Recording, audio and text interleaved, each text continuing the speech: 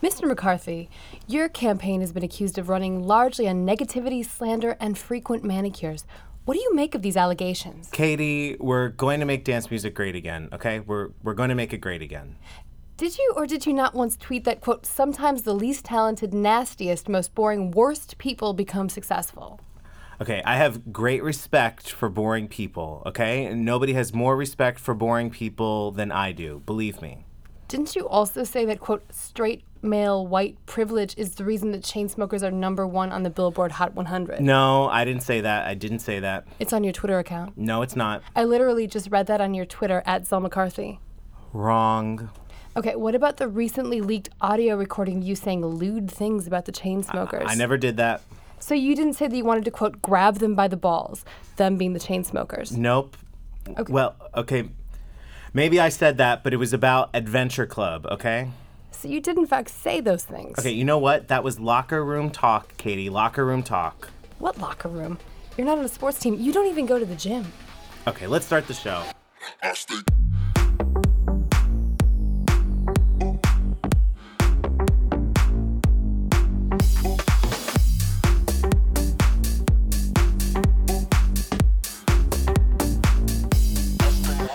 Hi there, and welcome to Don't Kill the Vibe. I'm Katie Bain. And I'm Zell McCarthy, and we're here to talk about what's new, what's good, and what's not so good in the wide world of dance music and beyond. Katie, what do we have coming up today?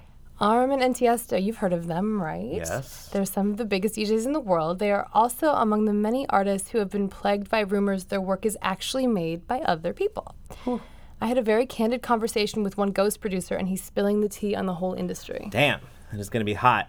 And not that we're saying it's related, but we are also joined today by Chris Martins of Billboard and August Brown of the LA Times to talk about the Chainsmokers. Plus, a look at some of the great new music coming up from Seth Troxler, Tycho, and more. But first, a rundown of the stories everyone's talking about. Joining us is special guest co-host today, Crystal Rodriguez. Hi, K-Rod. Hi. Let's do this. All right, so here's a fun one to start things off with. In the aftermath of the Access Hollywood audio with Donald Trump talking to Billy Bush, a former Detroit resident named Melina Bickford, who actually lives here in LA, she's going to be joining us in a couple weeks. She put out a call for somebody to do a remix of Donald Trump's audio. And that call was answered by DJ Nasty, a.k.a. Detroit's Filthiest, a.k.a. 808 Bass Mechanics. How appropriate with that name. Totally appropriate. Okay. So he just sampled the phrase, grab them by the pussy, and our lawyer has told us we can't play it, but... Sorry, guys. Is this the beginning of a whole slew of Donald Trump remixes? I mean, this one's pretty choice. This one's almost irresistible. But I don't know. Maybe it could open Pandora's box. Crystal, didn't you say you had another Trump remix? Well, I did see on Billboard earlier this week that someone had actually mashed up him saying Gina with the Chainsmokers Closer, which is doubly cringeworthy. Gina is, of course, the Trump pronunciation of the country China, right? Yes. Yes. Right. And now we've already said Gina and pussy on the show within the first 3 minutes. This is way too much. That's My a lot. face is turning red. I know, same.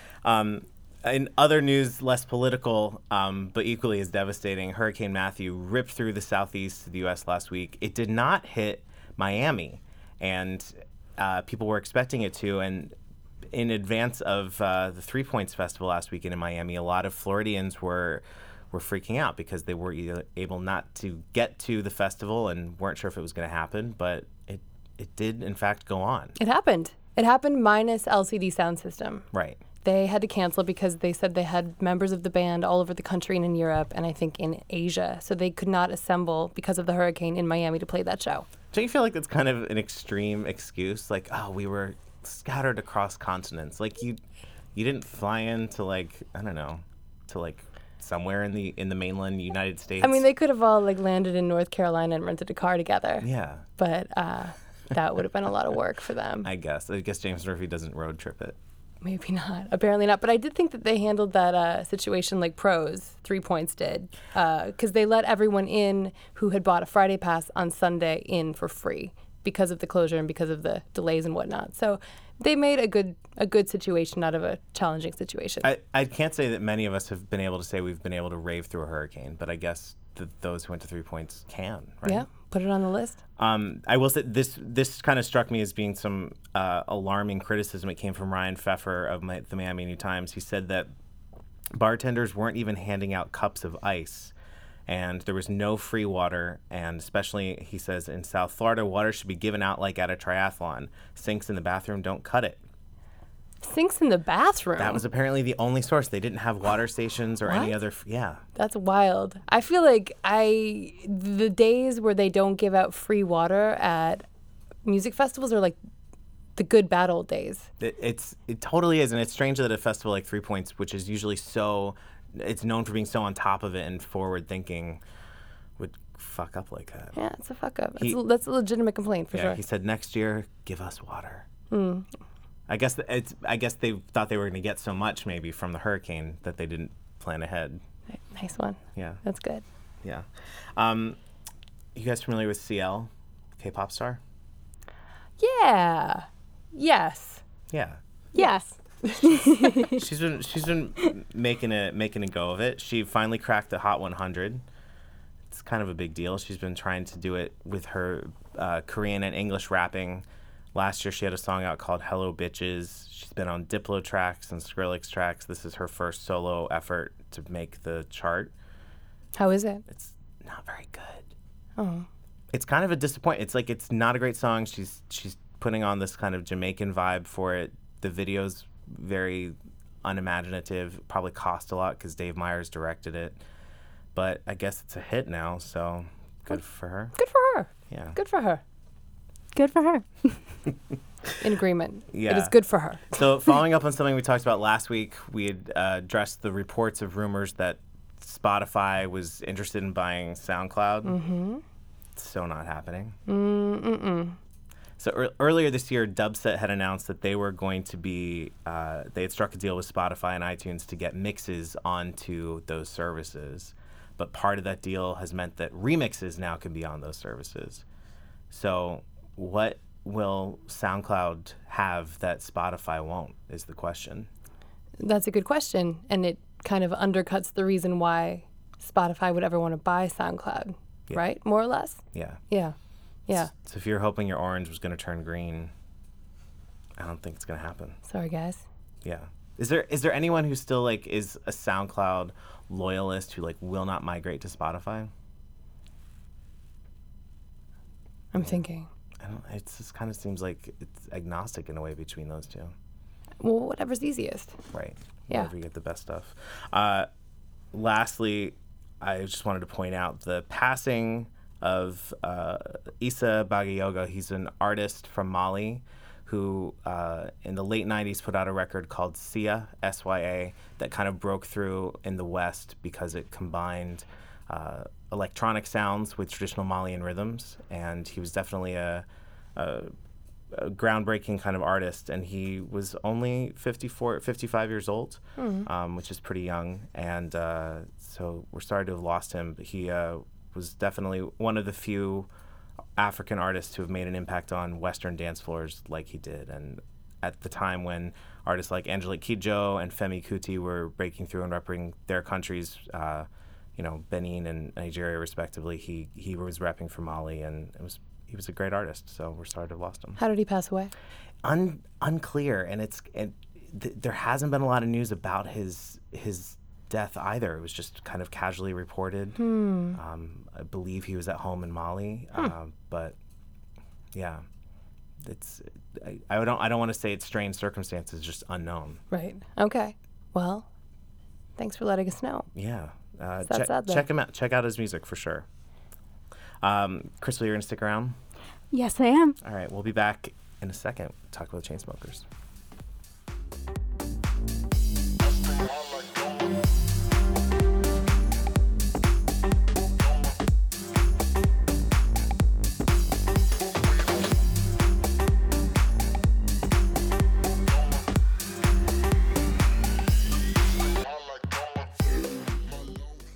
So last week on the show, we talked about the complicated process of the Grammys, the most prestigious award in music. And this week, the far less complicated American Music Awards announced their nominations. And amongst the nominees were a group called the Chainsmokers.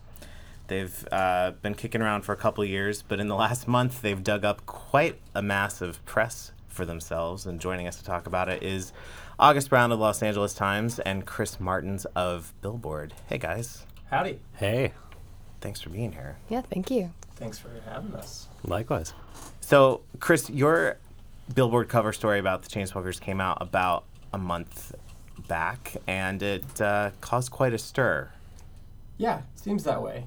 I think, I don't know, I think, a certain thing happens when an artist rises and gets interviewed at length for maybe the first time ever. And, people speak freely and maybe say things that don't make them look the best all the time. But also, I don't know. Actually, I don't know. There's no but also. You think also, that's what happened? Yeah. That's pretty much what happened. Okay. Ordinarily, one might say in that situation, but also, they're really great people and their music is so quality, but you're not rushing to their defense, I hear. Well, they showed me a nice time out in Colorado. I went to their show at Red Rocks, and it was an amazing experience. I mean, I can't imagine a single person that bought a ticket for that show was anything less than incredibly happy with how it went. I think, I'm not sure. I think that it's not that all the quotes that came from those guys are negative. It's just that I think, I don't know. Sorry, I'm kind of stalling out mentally. Well, what's interesting to me about it is that they're doing things that rock stars have always done, right? Like rock stars have always gotten drunk and, talked about girls and sort of acted a fool. But people are coming down really hard on them for this story and some of the things they said. Why do you think it's them in particular? I think it's just more like, it's sort of like, really, guys, in 2016, you're really going to come out and say that, the nascent days of your career were inspired by the quest to get Donald Trump's favorite new word? We can say, I'll read you the quote. He said, even before success, pussy was number one. You really hit the wait, hang on on. that. Here we go. Well, there's more. Quote, why am I trying to make all this money? I wanted to hook up with hotter girls. I had to date a model. I will say this, at the time, and as is noted in the article, both of the dudes were in full-time, committed live-in girlfriend relationships, and also said nice things about that and how that was then, and it is nice to be with somebody who understands kind of who you are as a person and cares about your well-being. There seems like there's so much depth there to grasp too. Well, August, what was your take on it? Well, it was interesting because I'd been working on setting up my piece around the time Chris's dropped, and you could sense very palpably that they were caught more unguarded during Chris's time at Red Rocks, and they were very much more on brand when I got a hold of them, which is kind of fascinating to watch that process. But, how much later was it? It's about a week or so. Oh, after. wow. Yeah, Wow. it was pretty quick. Okay. And that's no judgment on that. I think people contain multitudes, and I think it is interesting that hear stories of Led Zeppelin in the 70s, and you're just like, oh, you guys, but the crime of being kind of a fratty white guy making EDM and sort of having an unguarded moment, will just get you Hillary to. And that's not to defend it. It's just interesting how quickly what constitutes acceptable cultural behavior on the internet has shifted. And I think for the better. But I don't know. We were talking about this earlier, and I've kind of come around to Closer. I think it's a good song. I will defend it. Get rid of August Brown. I'm get him moved out of by this. it. No. I like Don't Let Me Down. What is wrong with you I guys? like it. Team Don't Let Me Down. Yeah, I'm it's with you on that. catchy. Yes. Closer never hooked me, but I don't have anything against it. And I don't have anything against their music. I think, or against them as people, to be honest. I really didn't. I went into it just to get to know who these guys are. And that was the big question, right? Because these dudes have been like all up in the pop charts, all up in our radios, all year and some change. And nobody really kind of had any idea who they were. I mean, I think some of us had an idea of who they were, and I think that they are not, I forget their names, Drew and Alex. Alex are not too dumb to represent their real selves when they're being interviewed.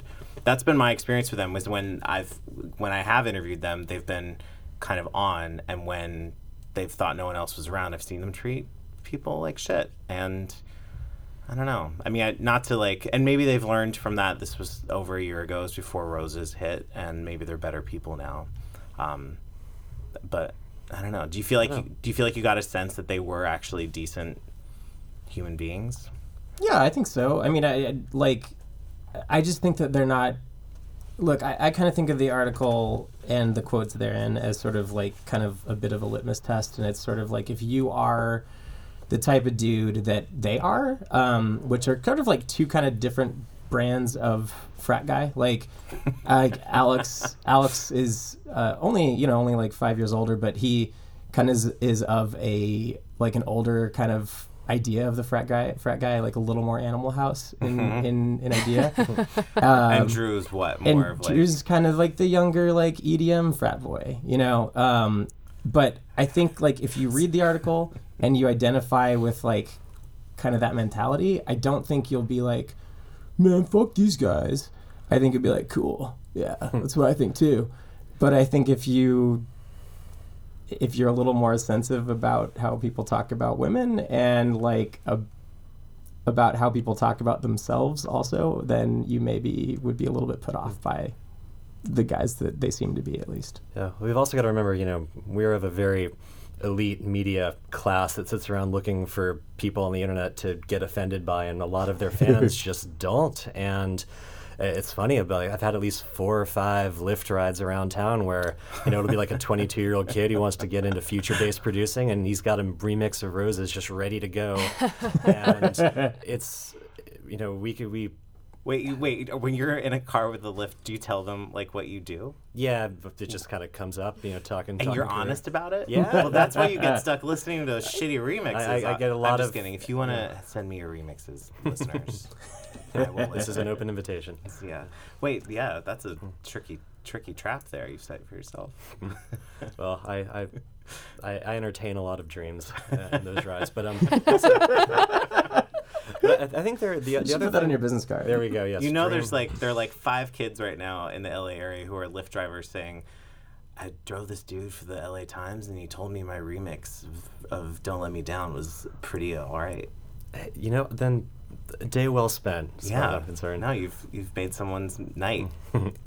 But the other thing, like I think in my story, and I know you kind of addressed this too, that it's kind of an interesting format for a band now, because Alex just started, or Drew just started singing for the first time, and they're... Is that what that is? Yeah, like they're...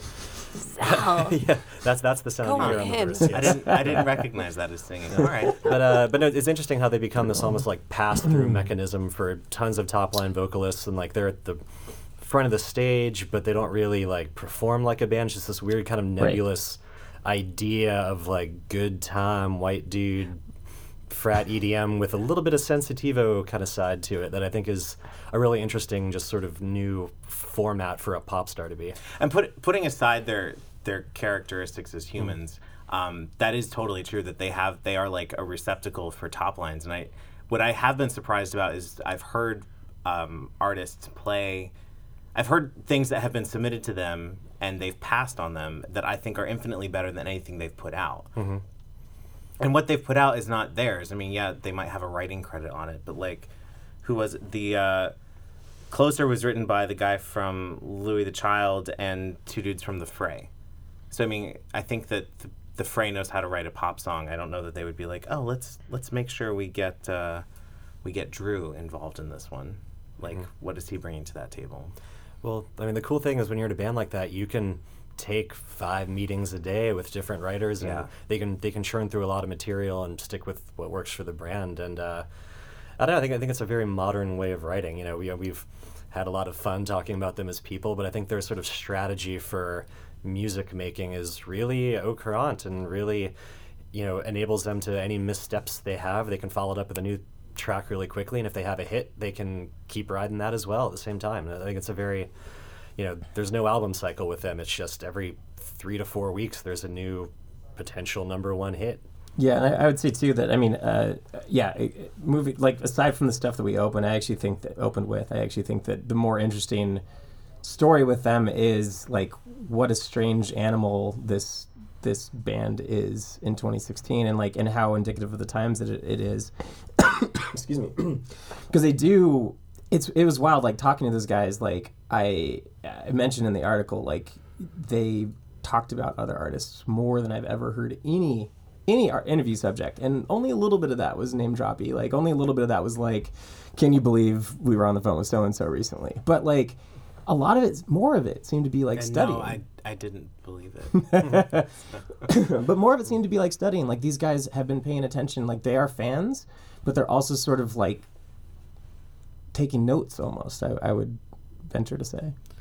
Yeah, I think we mistake being cool with having really focused interest in music and its construction. And I think this is an interesting test case of guys that, are not at all cool in Technoland, but are probably really astute students of like what makes a song hit for their audience, which to me is like way more interesting than like why Ben Clock is good, But why them? I think that's like the question I have that we all need to ask ourselves as a world.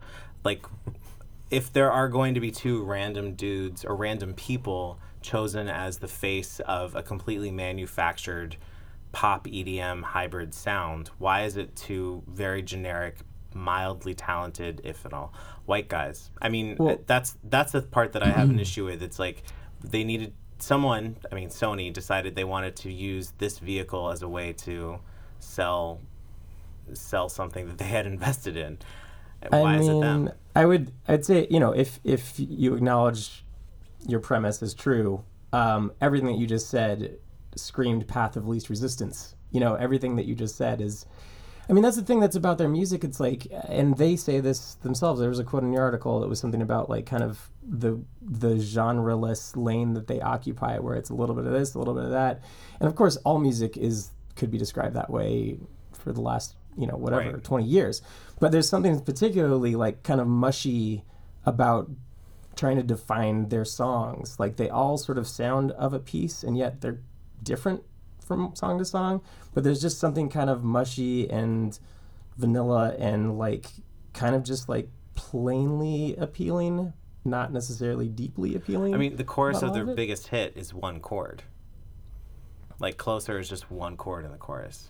Well, they've got the M83 thing of like a chorus can just be a one-fingered synth line now, and that's like what kids are into. August Brown just compared the Chainsmokers to M83. Come at it, internet. Yeah, it's a good footnote though, because we don't attack women M83 for having a single chord chorus. You know what I mean? Like, it's not necessarily indicative of them being bad or a sure. bane on music, a pox on music. They seem to have just figured out the system. Like, they're very tech savvy. It seems like the Drew, the older one, is especially sort of like the tech guide who really gets how to, you said in your article, peel off fans from this group's fan base and peel off fans from here. Yeah, and that's very smart. Like, they're obviously pretty bright people. They are, and I think that's one of the things that, like, again, aside from like P-word quotes and shit, like, I think that I appreciate that you don't say that. I'm not words. a fan of that It's coming nice. off my lips. Katie and I just went for it. Letting it fly. Yeah. But we're classy. that's literally like it. I'll say anything else. Okay. Sounds like a dare. Yeah. I'm kidding. Keep going. Swear word challenge. No. Okay. I guess what I'm trying to say is that, aside from that stuff, I think a thing that you could read and find unpalatable about them is how into the numbers they are, how smart they are about their business. But I think what's interesting, like, from a cynical perspective, it's easy to be like, oh, you guys are gaming the system. You guys are just like, you're just punching in numbers and spewing out pop hits. But at the same time, like, they genuinely, and August, you may have gotten this impression, I don't know, but like, they genuinely seem to like love the music that they love and to love the stuff that they do and to be into it. And I think, to me, and maybe this is just, I am sort of this way about people, I'm very benefit of the doubt, but I just think that like they kind of are that. Like they really do love what they do. They really do believe in it. They do think of it as art and music and the whole thing. And they also are really good with the numbers. They also know all the stats. Like I talked to the guy from, I think it was the guy from Louis the Child. I can't remember one of my secondary interviews for that story. But he when I brought up that point, like nobody I've spoken to ever has known their numbers so well as these guys. He was like, oh, that's just the DJs in them. Like DJs know that. Like they stay up on that stuff because they're always paying attention to what other DJs are doing. And it's like, oh, well, that guy's here and I'm over here. Like I should be there. And I think there's a bit of a competitive streak that infuses what they do. And I don't think it necessarily makes their music, spoiled. No, I think their music is shit, and that's what makes it spoiled. I think the other stuff is just added layers on their how they are destroying the world, one shitty single featuring a mid-level pop star at a time. Well, I'll paraphrase the poet DJ Mustard here, something to the effect of where people were saying all of his songs kind of sounded the same and they were too simple. And he's like, man, if it was that easy, you should do it because I'm rich. And, there you go. Wait, are you saying that I should write a pop song? No, just like people give them. Write a pop song. I would enjoy that process very much. Thanks. But yeah, to the effect of people mistake being aware of your peers and having career goals as being somehow like an inauthentic way of looking at a career. And I think especially for DJs, it's even more valid because everyone's paying attention to each other's sets. They're paying attention to what records they have or don't or what they want to align with. And this is kind of a not cool version of that same dynamic of like knowing what your fans like and wanting to give it to them and trying to stay one step ahead of your peers. I don't see a hugely qualitative difference in that. I'm frankly really surprised at how generous you guys are being to them. I thought you were going to be like, they sucked. You were hoping for that. I just assumed that everyone agreed with me that they're terrible. Crystal, you had seen they did an interview on ABC News. What can you summarize that? Yes. So they appeared on ABC News, and the first thing out of the reporter's mouth is, "So, what did you think of the Billboard interview?" And Alex answered quite diplomatically, "There are parts of the interview that we don't like, and there are parts of the interview that we do. I think we should have done a better job of conveying how hard we work on our music," which kind of makes me want to ask, like, what are you allowed to talk about what exactly didn't make the interview versus what did make it into the interview, and if they actually, did talk a bit about that? I mean, some of that is in there, but also like the thing is like who really wants to read a story that's like, and then, he turned the knob 3/4 of an inch to the right. I mean, that's never plenty of knob turning. To be completely. And then he sidechained the kick drum. Yeah, exactly. Oh my goodness. There's nothing sexy about writing, and then the drop came. Like it's like the drop needs to hit. Like you have to feel it. I think that, like as a profile writer, which is primarily kind of what I do with Billboard, I want to know who the people are. I mean, like, the music's out there. Like, you can hear it, and of course it's my job to partly describe that, and it's also my job to find out a little bit about how it comes together and why it is what it is. But so much of that, to me, what I'm interested in is, like, who are the people that make it, and how does that figure into what the music is or what their path to here has been. So it's not to say we didn't talk about this stuff, but I mean, I profiled Justin Bieber last year, and I think what a lot of us do when we interview people that we have a good amount of time to talk to them is, you open with the music questions, you talk about the new album, you kind of get into it a little bit, and then you start transitioning into like everything else because 90% of the interview is going to need to be everything else. Mm-hmm. Yeah.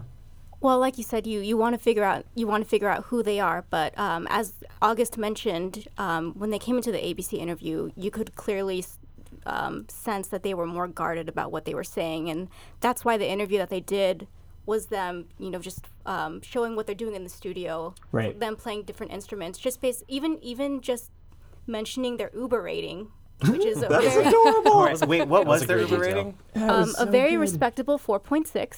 That is not respectable. So That's did, low. did that? Really? No, What's I think yours? that's good. Was that a question that they were asked, or they came in with that? No, the reporter mentioned it while he was talking I about wonder if he was them. fed that. That's like it's almost like too ridiculously populist to like mention your Uber rating. But didn't they do that video with Uber last year? So was it perhaps like the last dregs of their contract with Uber to mention? Not Lyft, August. Not Lyft. I would say this, like, I think they do spend a whole lot of time working on their music and their brand, and I think I communicated that pretty clearly, that how much they pay attention to everything. But yet they were not so satisfied with it. What was the subtweet that they posted about? And this is something that yeah. So I'll say I've you're going to hear this tweet now after hearing that quote, which came later, which I appreciate the pivot, which is like we didn't do a great job representing what we wanted to get across, which is, the mature answer, because really I promise you I did not go in with any sort of agenda or anything. But the quote, the subtweet about the Billboard article is, and I'm going to try to say this like as weepy as I can, not to be mean, but it really is a weepy. It's a weepy do your best, tweet. bro. Guess we need to get used to things being taken out of context. Literally sucks being misinterpreted. literally sucks. It literally sucks. It does suck. I don't like. Literally. I'm not here to mock people, but that quote is pretty sappy, and like 90%. It's not a real figure, but I flipped through like their fans' responses, their followers' responses, and most of them were like, "Guys, shut the fuck up. Like, you said what you said. You should be happy. You're doing well. You're on the cover of Billboard. That's awesome. And, like, if you don't love everything in it, whatever." What I loved about the actual cover is the two of them jumping into a pool, and they're high above the pool, and their clothes are already wet, indicating that it was not the first take of that photo. Photo magic. I want to know how many times. I don't know if you were at I the wasn't shoot. there for that. I was at that. I interviewed them there, but I wasn't there for the shoot. And then I interviewed them again in Red Rocks. Yeah. I mean, sometimes you don't get it on the first try. August, where were you with them in your story? We were supposed to meet up in San Diego at Cabo, but there was some time switch problems, so we just wound up doing a phoner. Alas, I was disappointed. Was happy. Yeah. Well, maybe when they're in town, you can bro down with them. I think underneath people contain multitudes, and I think that you can both be sort of a not so contemporarily internet on point social justice interview, and also like a thoughtful guy, doing that. I think you can be both. I think I hear what you're saying, and I think that there's a tendency perhaps to criticize people for being what is I think unfortunately termed politically incorrect. Mm-hmm. But I think also there's something kind of unsavory for people who listen to music that's made by people who are motivated by their passion and their need to self-express, to then have artists who have been at the number one spot on the Hot 100 for as long as they have now, who are motivated by their interest in building a brand. Yeah, but they did build that brand. Like, they built it all the way to number one. Like, that was their game that they were playing, and they won it. Passionate about building their brand. That's the interesting thing about them. That was sort of the conclusion I came to, and the thing that broke the story for me when I was trying to figure out how to write it was like, these guys, and it's in the article, but it's like they're basically like tech bros. Like. Well, wait, hang on. I want to. Let's read your the quote that about them being tech bros. He says he uses tech words like disrupt and iterate frequently, asking how. Oh, sorry. Actually, I'm sorry. This is not from your interview. I'm reading another. This was in the Rolling Stone interview from Jonah Wiener that came out this week. Mm-hmm. So your observation mirrored by what was in Rolling Stone. He says. That they use words like disrupt and iterate frequently, and asked how Rolling Stone's reach compares to their own, and wondered out loud if the ROI for participating in this article was going to be worth it. Wow. And, yeah. That's so crazy. Wow. Yeah. What must it be like to think like that in your like day-to-day interactions? It's not so weird. Good. That's like, I'm surprised because that's sort of farther than they went with any of that stuff with me. Maybe they read it and they were like, oh, and they're like, that is us. He figured us out. No, because that's the thing. I was like, what is the deal with these guys? Like, I've never spoken to anybody who knew their numbers so well and everything else. And I feel like part of it, yes, they're a little bit defensive about, selfie and how they kind of blow up with that, and they now want to prove to everybody that they are good at this music thing. Wait, hang on. But how are they proving that they're good at the music thing when they have other people writing and producing their records? That's the thing I don't understand. Well, They've had a chip on their shoulder for the last 2 years about that shitty song that they tried to perform live on American Idol, which was a dumb idea. And ever since then, they've been trying to make it seem like we were wrong for pegging them as being a gimmick. But I don't get how they aren't. Well, they're. I mean, look, the party line, and as far as I know, there's no reason to think it's not true, is that they are collaborating with other people, like everybody does when they enter the pop realm. Like, I don't know that that's inherently bad. It's sort of like how a lot of music gets made. Yeah, you have a problem with kind of the machines of pop music, that if that's inherently disqualifying. Right, and so I think there's a difference between that and saying outright that they aren't writing their own music. We don't know that, and I don't have any reason to believe that. We do. Well, Del, are you mad at them as electronic artists in the pop realm, or because pop stars do what they do, Yeah, I mean, I shouldn't say I'm not mad. I have no seething. You seem a little anger. I'm a little mad. upset. I'm mad at August for liking it. I had no idea this was going to happen. No, I think that they are now probably more pop than ever. I don't think it's good pop music, but I also don't like when anybody acts like they're writing their own shit. But they talk about collaborating with other people. Drew talks about being on the bus with the dude from Louis the Child or whatever. Yeah, I mean, a collaboration can mean a lot of things. It can mean watching somebody work on their laptop and being like, yeah, that's great. It can mean actually knowing how to write and produce your own music. But yeah, but there's not a point where they say nobody else has touched our music. We do this all ourselves. They didn't say that. True. So that hasn't happened. The Rolling Stone article has them in the studio with both Bono and Chris Martins from Coldplay. So I like that you just referred to him as Chris Martins. You put the S on there. And that's the first time it's ever gone that way. It's Chris. Yeah. Chris Martin. Yeah, but I'm the Martins, and you can see why the confusion would. Right, but I appreciate that. Wait, hang on. Are you not the lead singer of Coldplay? Oh, I should leave. This is a completely different interview. No, but but it's usually the other way around. People just assume I'm Chris Martin. No, you are the guy. He's just some other superfluous character. I mean, I'm plural, so I'm at least twice the man. Yeah, exactly. No, I want to ask that real quick though. I'm trying to find the hard, dark collapse star of your hatred for this band. Is it just that you don't? Is it that the music is so uniquely terrible? Is it that they kind of represent everything that people that get into dance music is against? You usually come into the stuff because you're gay or marginalized or you want a different experience, and they sort of represent everything you're misaligned against. I don't know. It's not about who they are. I think there is something that I take issue with when the people who are making the most money off of dance music are people who can literally make money anywhere, and they're just kind of capitalizing off of a trend. I do think they are uniquely terrible. I think that my experience with them has been that they are not great people. Mm-hmm. The reason why they were signed to their first deal with Republic was because, Republic was just trying to cash in on that shitty selfie song. And now the reason why they're doing so well at Sony is because there's no one else for Sony to push. Calvin Harris doesn't do interviews. The rest of the artists who they signed, have stayed squarely in the dance music realm. I think that, the fact that the two heads of Ultra happen to be on the dance music committee at the Grammys and are probably going to be pushing for the Chainsmokers to be included in nominations sucks, because I think there are other artists who are more worthy. So I think it's my frustration is that as any time, and this is just a personal thing, anytime people who are less talented than others get more acclaim, and it happens every day. These guys just happen to be douches at the same time. So, yeah, I guess I'm not going to be invited to their Grammy party now. Yeah, I mean, can you even consider them electronic music artists in the way that kind of we all write in? Right, usually? exactly. Are they just kind of pop dudes that play a DJ rig? I mean, they call themselves DJs. I mean, and if they have Louis the Child defending them as DJs, it kind of they haven't completely disavowed that. Mm-hmm. Well, August, I was intrigued by something that you wrote in your article because you said you were describing their sound. The sound, a trap-influenced head-nodding style now known as future bass, was perfected by acts like Flume and Odessa and seemed perfect for an EDM generation's cultural come-down.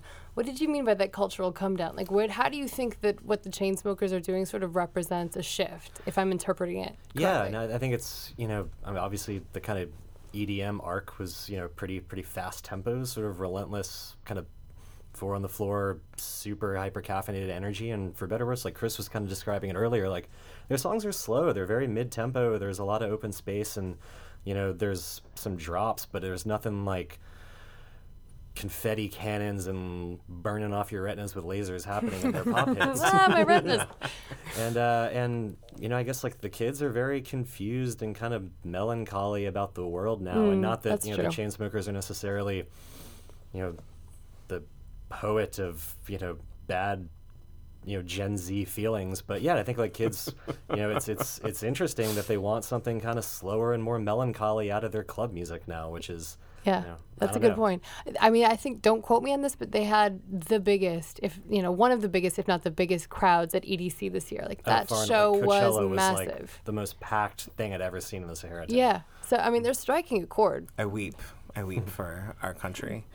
Zella's in the Yuma. I know. Weeping in the corner. Not that we're saying this is a related conversation, but we're not. We're really not. We're not. We're not saying this has anything to do with what we've just been talking about. But Katie, you did happen to speak to a ghost producer this week, and he did not hold back. He did not hold back, actually. You're right.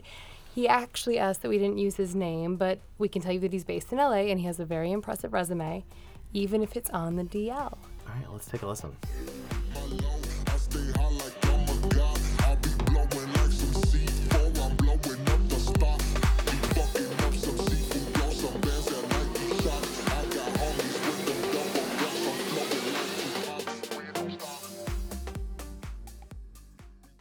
So I guess number one, what has to be done is a client has to hire a ghost producer. How do they do that? Well, most of the time it's either two ways. One, there's these really sketchy websites like ghostproduction.com or like ghostproducing.nl is a big one. And they have like the tracks already set up for sale. So you could literally listen to like the tracks on the website and then purchase like that track. But what I don't understand is like how the people that buy those tracks, like you could hear the songs, so people would know that those are the songs from that website. And I've literally heard songs I heard on that website just for shits and giggles. I go on there sometimes, and you'll hear them like on the Beatport Top 10 when that mattered. You know what I mean? Really? Yeah. It's bad, yeah, for sure. And it's just a lot of stuff like that. And then number two, obviously, you hire a ghost producer, and most of the time, you'll hear about them through somebody that is already getting ghost produced, or somebody that knows a producer that does other styles of music, and give them a shot for dance music production. So that's the first step. And then obviously you have to get in the studio with the artist if they want, or if it's just a general like, here, make like 5 tracks, I'll pay you this amount of money and that'll be it. There's that option as well. It all depends on like how involved they might be. Like I know guys like Tiesto like to be in the studio. Armin van Buuren, like not really ghost produced. He admits that like he has help with his producing. He has Benno de Hoge. He's like this Dutch guy. He used to be rank 1. There's so much to like the process. It's almost hard to explain. I mean, like what is it about ghost producing that like you would want to know the most? Like that's my question. Like what intrigues you the most about it? Well, I'm curious how prevalent you think it is within the community of dance music, like without naming names unless you want to. How many of these big artists that we see in the Beatport Top 10 or we see on festival lineups are being ghost produced on a regular basis? I would say about 60%. Wow. Yeah, it's pretty nasty right now. Wow. Yeah. Nah, man, this is like steroids era, like Barry Bonds steroids level type shit, dude. Like this is next level. That's a good analogy. Yeah.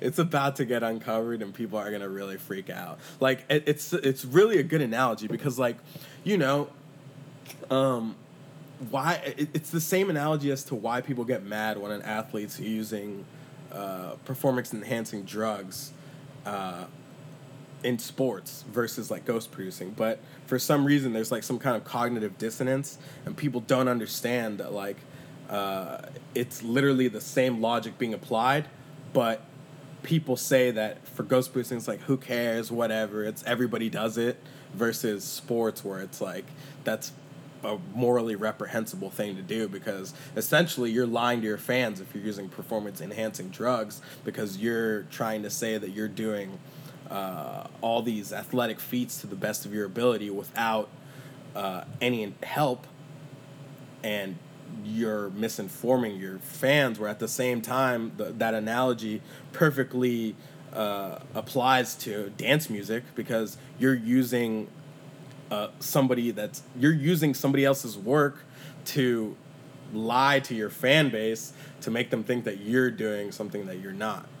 And it's so strange to me that in one area of the world it's completely morally reprehensible, yet in this other area it's like, dude, you're good, no worry, everybody does it. It's just so prevalent that people like turn a blind eye. That's really interesting. Well, that kind of plays into my next question is, do you think it's actually a problem? Because we hear all of these sort of splashy media stories, journalistic features. I've probably written one, or a news item back in the day. And it's always looked down upon or treated as this thing that's going to be exposed. Do you think that it's actually bad? Or is it just simply what these big producers have to do to keep up with the pace of their insane tour schedules and these lifestyles and having to make constant output as well? Right. I mean, that's definitely a good point. There are producers that can't keep up with the amount of tracks that they put out. I mean, my biggest gripe with ghost producing isn't the fact that people are using ghost producers. It's that they're lying to their fans and misinforming them on purpose to make them believe that they're doing something that they're not. I believe that it's all right to have help producing if you're telling people the truth and you're not telling them that you're doing this all on your own, and you're not going out there giving production tutorials when you don't know how to produce. You know what I mean? Like, it's just it's gone to such a level of idiocy that they're actually, can you imagine like a helicopter pilot going and teaching a helicopter course, and you find out that he's never piloted a helicopter in his life? Like, what the fuck? How's this going on, dude? Like, what? Do you think it's as bad as that with guys, producers ostensibly, who have never actually produced their own tracks, going out and telling people how to then do this themselves? Have you seen that? Yeah, of course. I mean, Carnage did that in the Razer production tutorial. It was a huge disaster. It's not even available by Razer anymore. They took it down because it was such a PR debacle that they had to remove any trace of it on the internet that exists. There was one that, Sonny James and Ryan Marciano, God bless their hearts, they're good-looking ass dudes, but they ain't producing a goddamn thing. All right, they did a DJ. Oh man, I can't remember the name of it, but damn, they did this one thing, and they looked like they walked into school for the first day, like the first day of preschool. It looked like them in front of Ableton on the computer. It was embarrassing. And they were like, yeah, we do the thing, and then we do this thing, and you can't find that one either. I can't remember. I don't know if it was DJ Mag or Future Music. That's what it was. It was a Future Music they do in the studio. Sonny James and Ryan Marciano. There's only one up on the internet right now. It's like some guy ripped it and he put a laugh track under the whole thing. It's really like one of those like sitcom 70s laugh tracks. It's embarrassing. I've seen it. So yeah, people do that, and they do that now. I mean, it's sad. Okay, that's crazy. Yeah. My question then is, how do these guys become so big, Carnage, etc., if they're relying so heavily on ghost producers, is it because of the image and the like, social media followings that they've cultivated allows them to sort of launch off in a way? Or what is the trick to being able to sort of work the system like that? Right. So it actually makes perfect sense when you understand what's going on behind the dance music industry. Any music industry or entertainment industry as a whole. It's all networking, right? So if you're out there networking and meeting people and making connections instead of staying in the studio 24/7 and producing music, you're going to put yourself in an advantageous position to get your music placed in different areas and distributed to different groups of people that channels or playlists or SoundCloud things have set up because you're meeting those people that own them, correct? Whereas if you were in the studio all day, you're not meeting anybody, but you're making the music. So it actually makes perfect sense that the top 10 DJs, like 8 out of 10 of them are ghost produced, because you almost need to not be in the studio out there networking and getting those connections set up so you can get those favors stockpiled and then do a release and, get your track placed on whatever, For sure. That's you have to be out there working your brand, but working your brand doesn't leave you enough time to actually make the music that you're promoting. Right. Well, some of them, think that. Obviously there's guys out there that have been able to pull off both, Sure. And, I like to call those guys real musicians. Like, I had this one dude, I had this one dude tell me on Facebook, he's like, bro, why are you always making fun of artists? And I'm like, dude, these people aren't artists, man. That's what I told him. Right. Yeah. That said, in your experience as a ghost producer, without naming names, what have been one or two of the craziest experiences? Or what have you learned via being sort of part of this machine in the back end? Don't believe their lies. That's what I've learned. Yeah, like they will deny being ghost produced till the day that they're dead. Honestly, like they will not tell anybody, because it's so, like, once you're in so deep on a lie, and once your reputation is so attached to that one lie, you're never going to get the truth out of them. Like, you'll never get the truth out of Carnage. He'll never say he's ghost produced, even though everybody in the industry knows that it's so obvious that he's ghost produced. It's so sad. And, it's behind closed doors, everybody talks. So, I've talked to Carnage's ghost producer. I know him. He's admitted it multiple times. It's not a secret. If you do 2 minutes of Googling, you can find out. Niles Cashmere. I don't want to say anything, but, there's it's out there. Dropping hints. Yeah, Ladies and gentlemen, we're dropping hints. I was interested in something you said before about how a lot of ghost producing is done for DJs that we don't necessarily know, but these people that are sort of trying to live their dreams and become famous. Like, what is that circuit like? A good portion of my money from ghost producing has come from, God bless them, but, rich, middle-aged guys that are trying to fill out their fantasy in terms of just trying to become DJs and live that superstar life. And, just pay their way to fame. They don't want to do a damn thing, but they want to, besides stand behind the decks and put their hands up and tell people to jump, Get girls. Yeah, and get girls, I don't, some of them had wives and shit too, so I don't even know what their, plan was. But anyways, a big portion of ghost production is done for those people.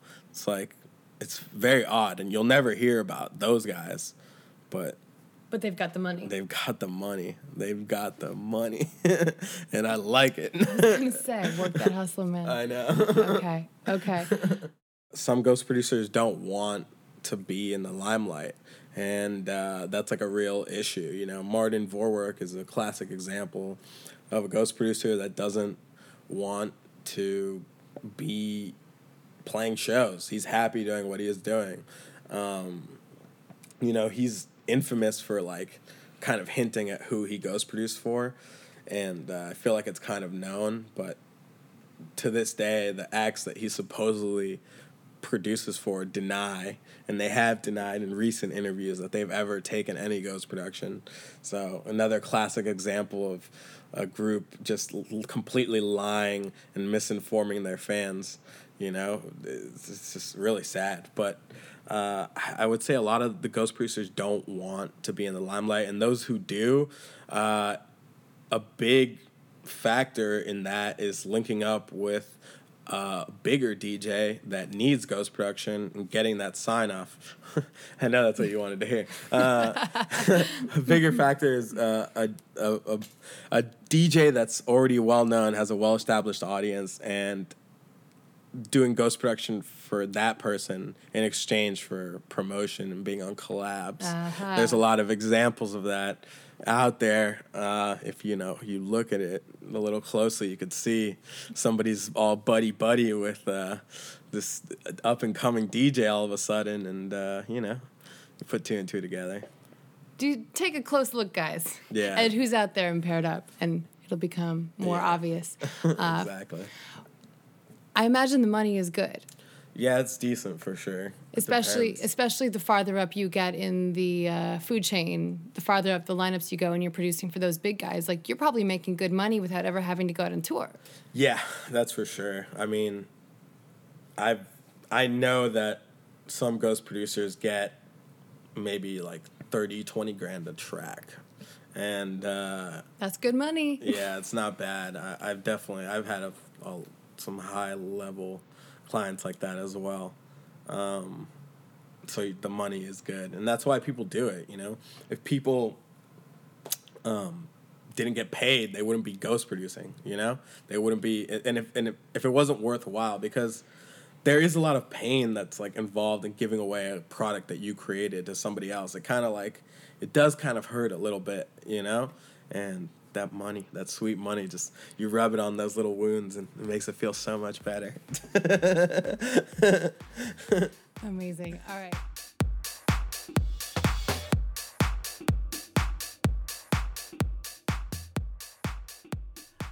That was pretty interesting. Does it matter to anyone if they're listening to someone that's been ghost produced?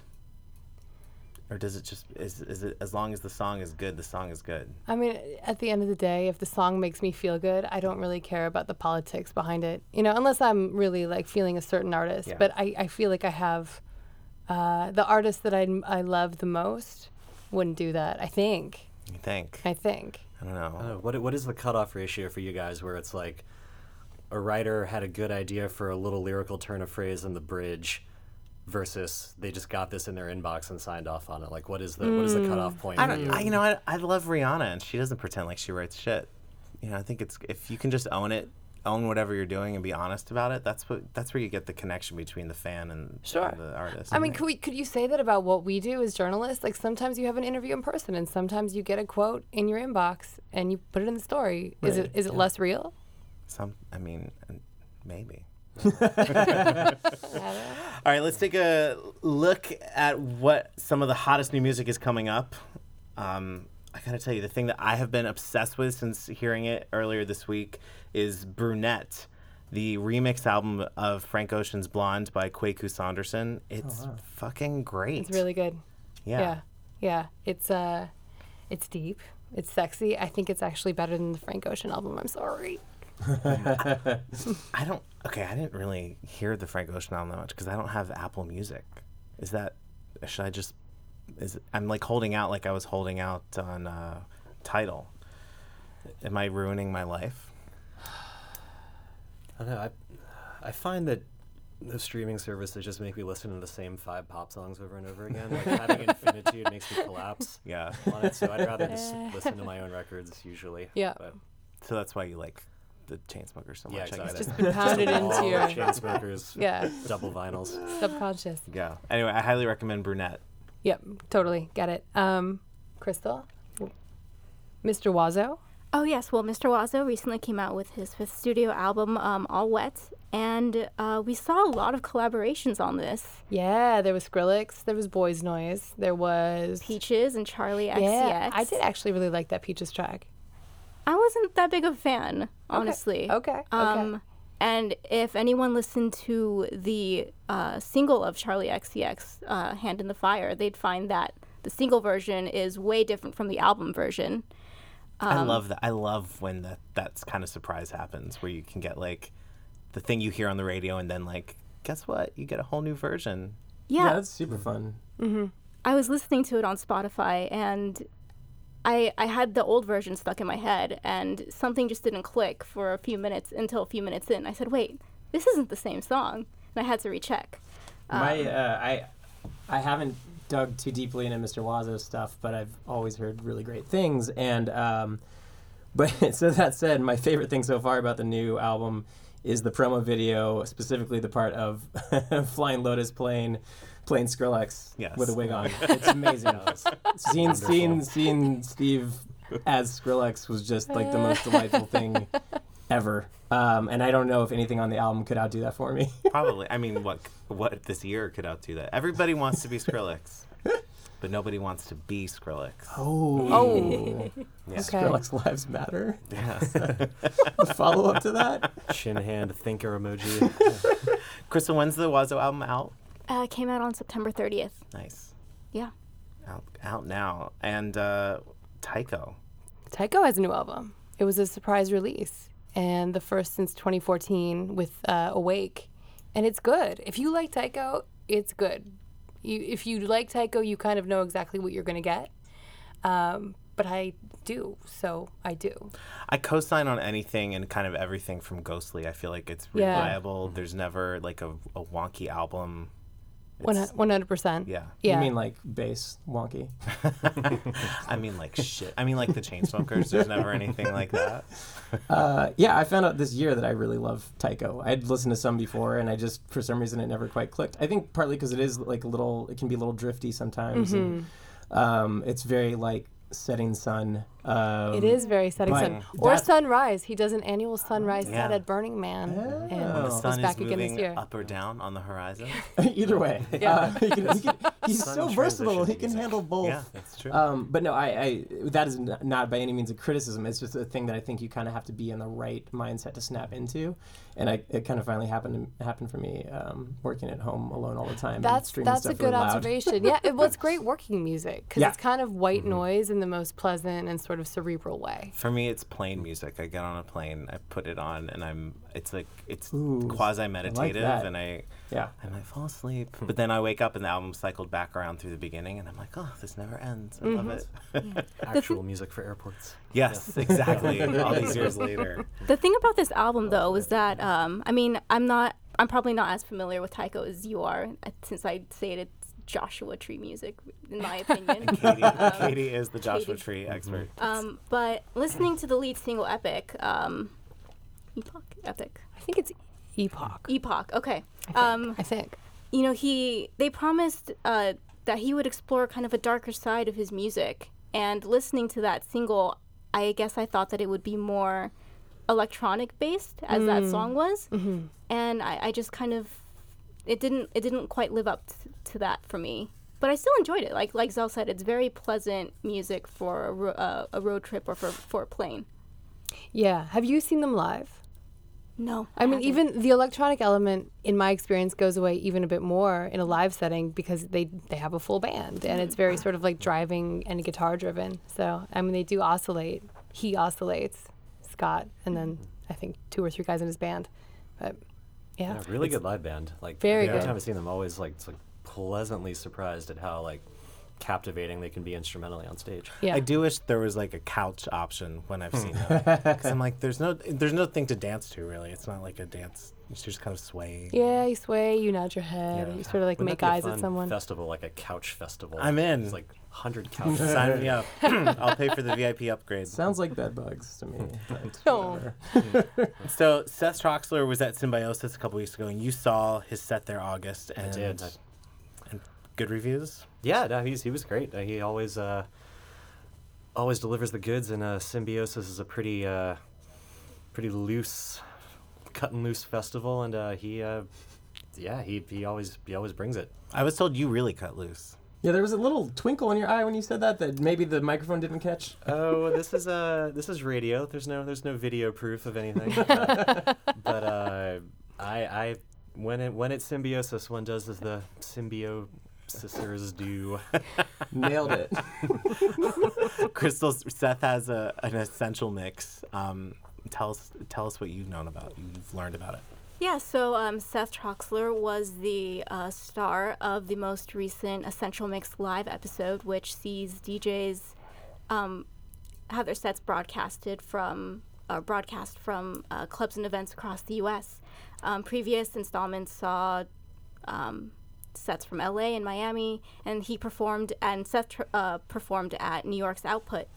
And yeah, it's just very dance floor focused. I think what makes it so refreshing was that during this mix, you hear a bunch of the crowd reactions, and when so many DJs who are turning in their essential mixes make studio mixes, you don't get any of that. And I think it while it can get a bit distracting, I think it adds a really nice energy to the sesh. Yeah.